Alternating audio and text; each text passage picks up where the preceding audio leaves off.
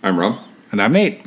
And this is Rob and Nate Record a Podcast. Welcome back to Rob and Nate Record a Podcast. And the week is the week 2 of our mystery 2022 mystery pack, which by luck of the draw is the 1996 film Independence Day, which came in the mystery pack, but we did not actually watch the DVD. Yeah, because you had it on digital, and it would take an extra step to get up and put the DVD in the player. Well, more than that, the controller's not as convenient. Oh, okay. Yeah. But yes, we watched Independence Day from 1996.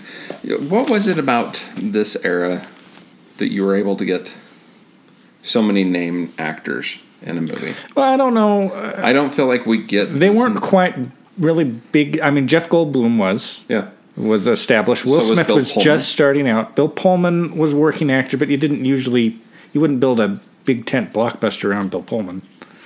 And then there's a lot of other, Mary McDonnell, Judd Hirsch is in this, Robert Loggia, Randy Quaid, the underused Margaret Collin, James Rebhorn, Harvey Fierstein, of course, Brent Spiner, and Vivica A. Fox, and on down... including Ross Bagley and Mae Whitman. Yes, a very young Mae Whitman. It's a good ensemble cast. Harry Connick Jr. Yeah, Harry Connick Jr. Yeah, one often forgets that he's in this. So this is a movie that's really iconic. I mean, we were teenagers in the 90s, and this is very iconic to our generation and to pretty much anybody who was alive in 1996 knows this movie. Some younger people, I don't know if they really know it. Do you know when this was originally released? In July of right around Independence Day, 1996, and I've got a story or two related. I have a story about it as well, but about watching this in theaters. And that's part of why I asked when it was released, because that's relevant to my story. But you go ahead. Well, it was released right around Independence Day, 1996, and they had that great 17-state power outage. Do you remember that? Mm-mm. It was huge. Oh, actually, yeah, I do. Vaguely. I mean, obviously I wasn't impacted by it. But So my friend Jackson Irish, who's been called out on this show, referenced on this show before, he has the best Independence Day story I know of, because he went to see it in the theater, and when he came out, all the power was out. And the power had kept on in the theater because they had an emergency generator. And of course, you come out of that movie, the power is out, something suggests itself. What happened?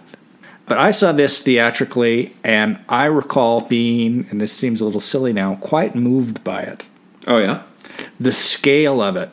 And I remember seeing the posters for it months ahead of time, and I was a nerd, and I like science fiction-y stuff, alien stuff, but alien invasion films was really a 50s thing, or associated with the 50s and 60s, and there hadn't been a big-scale alien invasion film in I don't know how long. And this kind of inaugurated...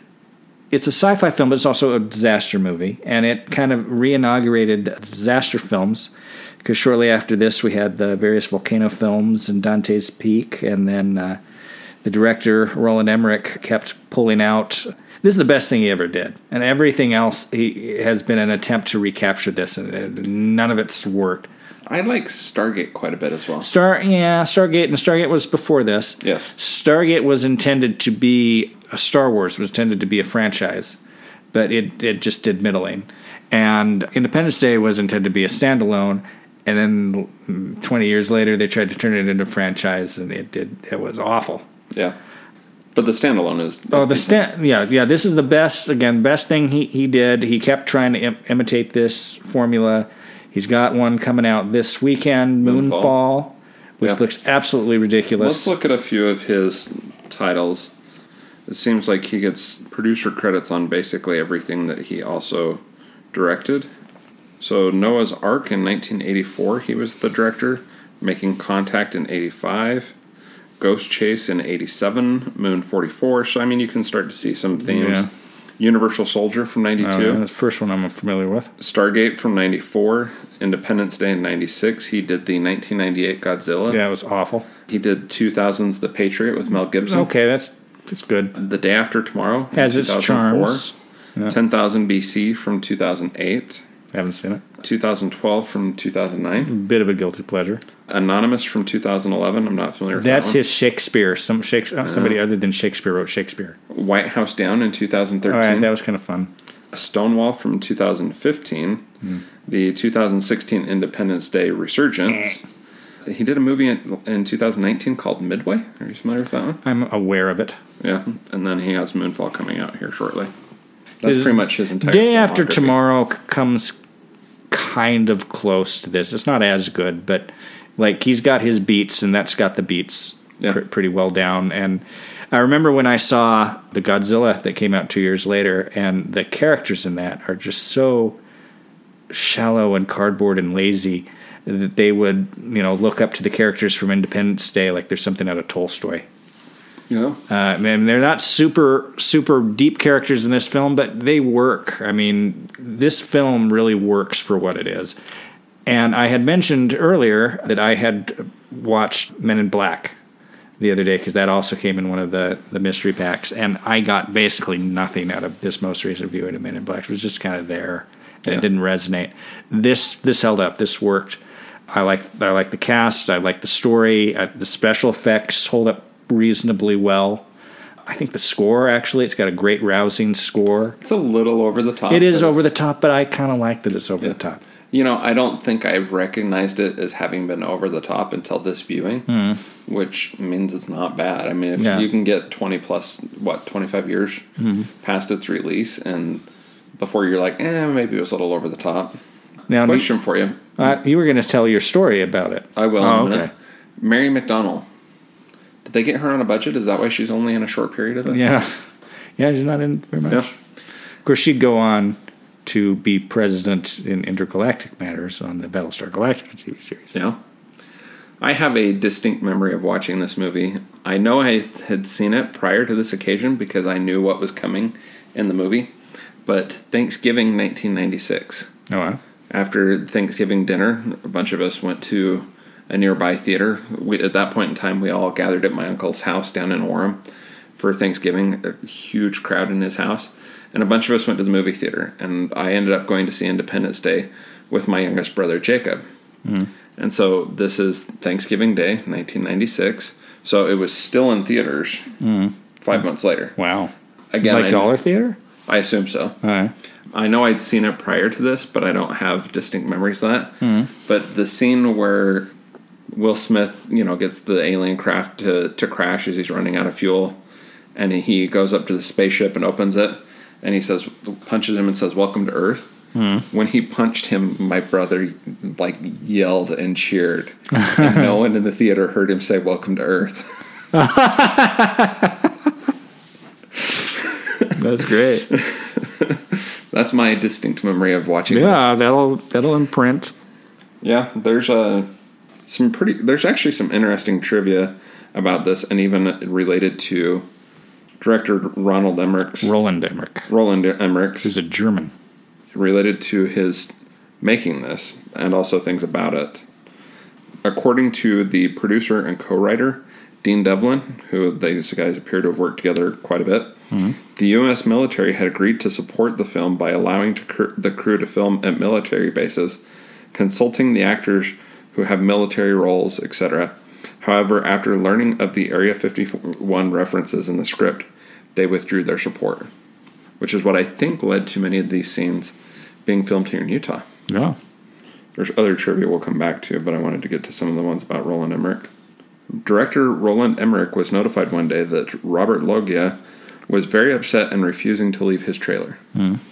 Several days earlier, producer Dean Devlin accidentally suggested to Loggia, or how do you pronounce it? Loggia, that he watch Airplane 1980 for inspiration, when he actually intended to suggest Airport 1970. Not familiar with either film, Loggia rented Airplane, and after watching it thought he had unknowingly been participating in the production of a spoof movie. Both are good movies, Airplane and Airport. Dean Devlin and Roland Emmerich penned the script in 4 weeks. It was sent out on a Thursday, and they started fielding offers the next day. Wow. By Monday, they were in pre-production. Wow. Mary McDonnell accepted her role immediately after her agent pitched the film by simply saying, "It's about 15-mile-wide spaceships." We'll come back to the trivia later, because there's some other good trivia in here. Okay. Yeah. Or do you want me to start hitting trivia now? You're going to hit the trivia. This is, again, as is typical from me, trivia from IMDb. And I have read many of these in preparation. All right. This relates to filming locations. Okay. At around 1 hour and 7 minutes, the scene in which Will Smith drags the unconscious alien across the desert was filmed on the salt flats near Great Salt Lake in Utah. Smith's line, "And what the hell is that smell?" was unscripted. Great Salt Lake is home to tiny crustaceans called brine shrimp. When they die, the bodies sink to the bottom of the lake, which isn't very deep, and decompose. When the wind kicks up just right, the bottom mud is disturbed, and the smell of millions of decaying brine shrimp can be very, very bad. Apparently, nobody warned Will Smith. Dean Devlin said that most of the dialogue in the scenes Jeff Goldblum shared with Judd Hirsch and Will Smith was improvised. This movie holds the record for most miniature model work to appear in one film. All right. Model shop supervisor Michael Joyce estimated that more miniatures were used for this film than any other two films combined. Due to the advances in digital technology since this film released, most experts believe this record may stand for forever. Yeah, and the model work really works. Like, there is something to be said for the analog effects of this film. This might be one of the last great analog effects movies. Yeah. Around 1 hour and 45 minutes, the president's speech was filmed on August 6th, 1995, in front of an old airplane hangar that once housed the Enola Gay, which dropped the atomic bomb on Hiroshima exactly 50 years earlier. Oh, wow. On August 6th, 1945. That's neat. Interestingly, the crowd was not scripted to cheer. Bill Pullman's delivery of the speech was so good that they just started applauding and cheering on their own, and the filmmakers kept it in the movie. Mm-hmm. It is a great delivery. It's a great little speech. Yeah. As I joked as we were watching this, in the world of this film, generations of school children would be taught to memorize Whitmore at Area 51 like previous generations memorized Lincoln at Gettysburg. Yeah. Recycled lines, though. Jeff Goldblum uses one of his lines from Jurassic Park in this film. Do you remember which one? I do not. Must go faster. Yeah. And it is delivered with the same intensity. On the Bonneville Salt Flats, here not too far from where we're located, cast and crew wearing long pants still managed to get sunburns on their legs. Wow. The white salty surface reflected the sunlight up their pant legs and they got sunburns. The huge hype that this film began generating in early 1996 caused Warner Brothers to postpone the release of Mars Attacks from summer to Christmas, and Steven Spielberg temporarily canceled his plans to direct War of the World. According to the liner notes from the recent La La Land Records limited release of the complete score by David Arnold, the drum rhythm heard during the invasion scenes near the beginning of the film are Morse code letters D-I-E. Oh. Kind of a nice little Easter egg. When the White House was blown up, the White House which exploded was built at half scale just to be blown up. And yeah, but they used 9 different cameras and slowed down the footage to get the effects that we see. So, yeah. This was also the highest grossing movie of 1996. Yes, surpassing Twister and Mission Impossible. Yeah. And was the second highest grossing film ever at the time behind Jurassic Park. Wow. And did well then. One interesting note for you, except for the biplane during the crop dusting scene, any airplane seen in the air in this film is either a model or computer-generated effect. And one of my favorite trivia items for this movie. Okay. The film was banned in Lebanon under pressure from Hezbollah because it included scenes where Israeli and Iraqi soldiers joined forces. In the montage where militaries around the world signed on to the U.S. plan for counterattack the alien forces. For the last few decades, Lebanon officially boycotts any form of entertainment that features Israelis. Oh, wow. That is a very small, very minor scene in this movie. Yes. And it's interesting. I find it very intriguing that short scene, rather than getting clipped, is what got this banned from Lebanon. Roland Emmerich and Dean Devlin got the idea for this film. Are you ready for this? Okay. While fielding a question about the existence of alien life during promotion for Stargate in 1994. A reporter asked Emmerich why he made a film with content like that if he did not believe in aliens. Emmerich stated he was still fascinated by the idea of an alien arrival, and further explained his response by asking the reporter to imagine what it would be like to wake up one morning and discover 15-mile-wide spaceships were hovering over the world's largest cities. Emmerich then turned to Devlin and said, "I think I have an idea for our next film." Mm-hmm. And it was their next film. Indeed. So I think those are the main ones I want to share. There's like quite a few of them. Yeah. But there's a lot of interesting tidbits about this movie. Yeah. So this movie was a big deal. Yeah.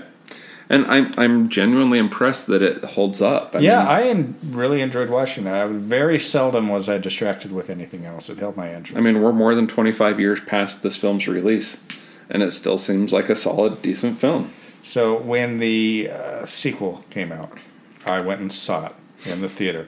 I was up in Pocatello at a family reunion. The family reunion was over, and I said, I'm going to go see this in the theater in Pocatello because I'd never seen anything in the theater in Pocatello, and then I'm going to drive home. I like that was your reason. That was my reasoning. In the theater. And I was curious to see it, and I was watching it. It wasn't very long into it before I'm like, you know what?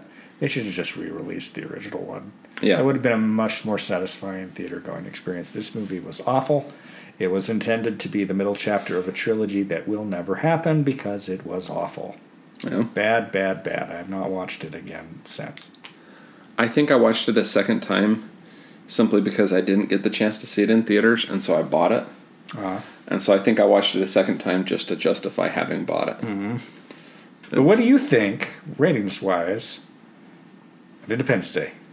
I was thinking about this. I looked at, jumping ahead a little bit, I looked at its aggregate score on IMDb, and it maintains to this day a 7-star rating on IMDb. About a 68% on Rotten Tomatoes. And its Metacritic score is 59. I think that the rating is close, maybe a little low. I think I might give it 8 out of 10 and 3 out of 4 on the 4-star scale. I would do the same. Really? Yeah, 3 out of 4. It's very much a 3-star film. I mean, it's your big blockbuster 8, popcorn movie. You could argue 7. Yeah. But it's up there, and I find that I still have a great deal of affection for this film. It's cheesy, but this particular kind of schlock has never been done this well. You know, and it's the other thing about it is it has subtle messaging that's nice but not oppressive, like when the father decides to pray at the end of the film and it starts gathering people and around. It's built, that's introduced. I haven't prayed since you're, like it's well structured. But it's also not overbearing. Yeah, exactly. Yeah. Another fun little factoid is there's a scene early on. The aliens have been commandeering our satellites for communication. It's been affecting the satellite signal. And so people at the cable company in New York where Jeff Goldblum works are calling and complaining. And there's one guy on the phone who says, yeah, I like the X-Files too. I hope you get to see it tonight. So that's an X-Files reference in Independence Day. In the 1998 X-Files theatrically released movie, David Duchovny is in an alleyway and he pees underneath an Independence Day poster. Does he really? Mm. Nice reference. What did you think of Spinner's role in this movie? Data. Spiner. Sorry. Brent Spiner's role. Brent Spiner. It is what it is. I mean, it's fine. It's quirky. I have to admit, I didn't realize until today that was Brent Spiner. Yeah. I mean, obviously, that I knew. You didn't have any Star Trek attachment at the time you first saw this. Yeah. Well, and his he does a good job. Has changed sufficiently. Yeah, as a guy who doesn't get out much, a guy who's just been down underground studying these aliens for decades, gathering all the data on the aliens. As a Spiner is. That was your reference during the movie, right? Yeah. Yeah. Gathering all the data and the lore about the aliens. Yeah. Before it's too late. Some people will get that joke. Release me. I was always impressed by that little portion of the movie, that scene. That's probably, there was like a creep, like especially in 1996, there was a creepiness about that, but yeah. Any other thoughts on this movie? Not really. It's pretty straightforward. It's very straightforward. If I hadn't found so much trivia, this would have been a really short episode. It would have been, yeah. So, okay. Well, I'm Rob. I'm Nate. And this is Rob and Nate Record a Podcast.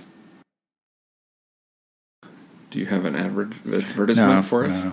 I think that has played out. No, I disagree. Then this is brought to you by Fruitopia, because there was a Fruitopia machine in the cable building in New York. Nice. And Fruitopia was a drink that was sold from 1994 to 2003. I looked it up. Wow. And I remember kind of liking it. You know, that kind of the other thought I had for advertisements. I was harassing my dad today. I had to help him for a little bit. And we had to go out to his shed. And my dad has a tendency to, in the wintertime, place things, especially like beverages, outside because, you know, like in the garage or something, because that's as good as putting it in the refrigerator. Which I disagree with, but that's okay. And so we go out in the shed, and there is a Ocean Spray cranberry bottle on the floor of the shed. So I said, Dad, are we really playing this game? He goes, what? And I picked it up, and I said, you're really going to make us play this game? And he goes, what? And I said, is it Ocean Spray or is it motor oil? He goes, it's motor oil. And I said, then you need to take the label off. It's good. It's good. That actually happened today. Yeah. Yeah. It's not a game you want to lose. I'm pretty sure the smell test would have revealed that one. But I'm not kidding you. It was full light to the lid. I don't know why my dad's holding on to any level of motor oil for that long. But all right. Are we ready? We're ready. Okay. Question for you. As part of your critical analysis of this film, what party does Thomas J. Whitmore belong to? That is a question. Your thoughts? He's a veteran. I'm going to give you a cynical pat answer. Oh, okay. He's a Republican. Thomas J. Whitmore is above partisan politics. Oh. Dude. You didn't see that coming. I did not. So what party do you think he's from? Well, I would say he was probably a Republican. And I base that on the fact that Vivica A. Fox said that she voted for the other guy, and demographically, the black community votes Democratic. Yep. I think you're probably right. Oh, what was I going to ask you? There was something we were talking about at dinner about this. Oh, we were talking about the politics. Critical analysis of Whitmer's presidency after this. So the film came out in 1996, and I remember, was it Leno or it was Saturday Night Live? I think it was Saturday Night Live where Bill Pullman guest starred, and they did a political debate sketch. Oh, did they really? McDonald as Bob Dole, and Bob Dole's like, millions of people died under your administration. But the impression this film gives me is that this is fairly early in this guy's presidency, because they have a political talking head early on. This are the salad days over. The president's crime bill, it's a very 90s thing, did not pass. He's kind of... There's also a reference to an approval rating in the 40s. Yeah. There's also a continuity issue when on the 2nd of July, President Whitman gets up and he's going throughout the residential part of the White House, and he gives one of the Secret Service members the sports page, and he gives somebody else another part of the newspaper, and the USA Today weather map is obviously a winter weather map because of the different color-coded temperature zones. Yeah. Because it was, I guess, filmed in a much colder time of the year.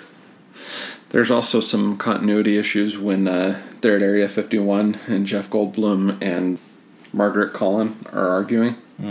I don't know if you caught this. So he pours himself a drink, and she puts the bottle in the fridge. And when he goes over to the fridge to get the bottle, his glass is empty. And then when he goes to the counter and sets it down, the glass is empty again, and he pours himself another drink. And when he picks it up, the glass is empty, and he pours himself another drink. And then when he walks past her, the glass is empty, and he pours himself another drink. Somebody was pouring themselves a lot of drinks when they were editing that scene. Yep. So, yeah, this is fun, and there's a lot of little, just funny little things, and yeah. I'm glad it held up. I was a little worried after watching MIB that it wouldn't. When was the last time you saw this? Part of me thinks I know that in 2016. I may have seen it in 2016, but I'm trying to remember. how I would have seen it. How I would have, because I didn't have. You borrowed my DVD. Oh, I borrowed your DVD. Yeah. Okay, that's when I saw it. Because you wanted to see it in advance of the new one coming out. Okay. Yeah. That's the last time you've seen it, though? Yeah, that would have been the last time. You haven't streamed it off my... No, I have not. Huh. I know I've seen it since 2016, probably twice since 2016, but how much did it make? It made $817.4 million off a $75 million budget. $817 million off of what budget? $75 million. That's a big budget. It's around 10-ish times. 10 times. How do you get a budget for $75 million in 1996? And off of Stargate? Yeah, which was not. Yeah, I know the studio just. I mean, it's a more straightforward sell. This was nominated for 2 Oscars. It won for Best Visual Effects, obviously. Nominated for Best Sound. $75 million budget. Yeah. And this nearly grossed $1 billion in 1996. Yeah. But you said Jurassic Park grossed higher. Yeah. Huh. Dinosaurs over aliens. That's what was wrong with the last Indiana Jones. Aliens over archaeology? Should have been dinosaurs. Should have been dinosaurs. Not aliens. Not true. But still thought it might be a little bit fun. Indiana Jones in the Lost World?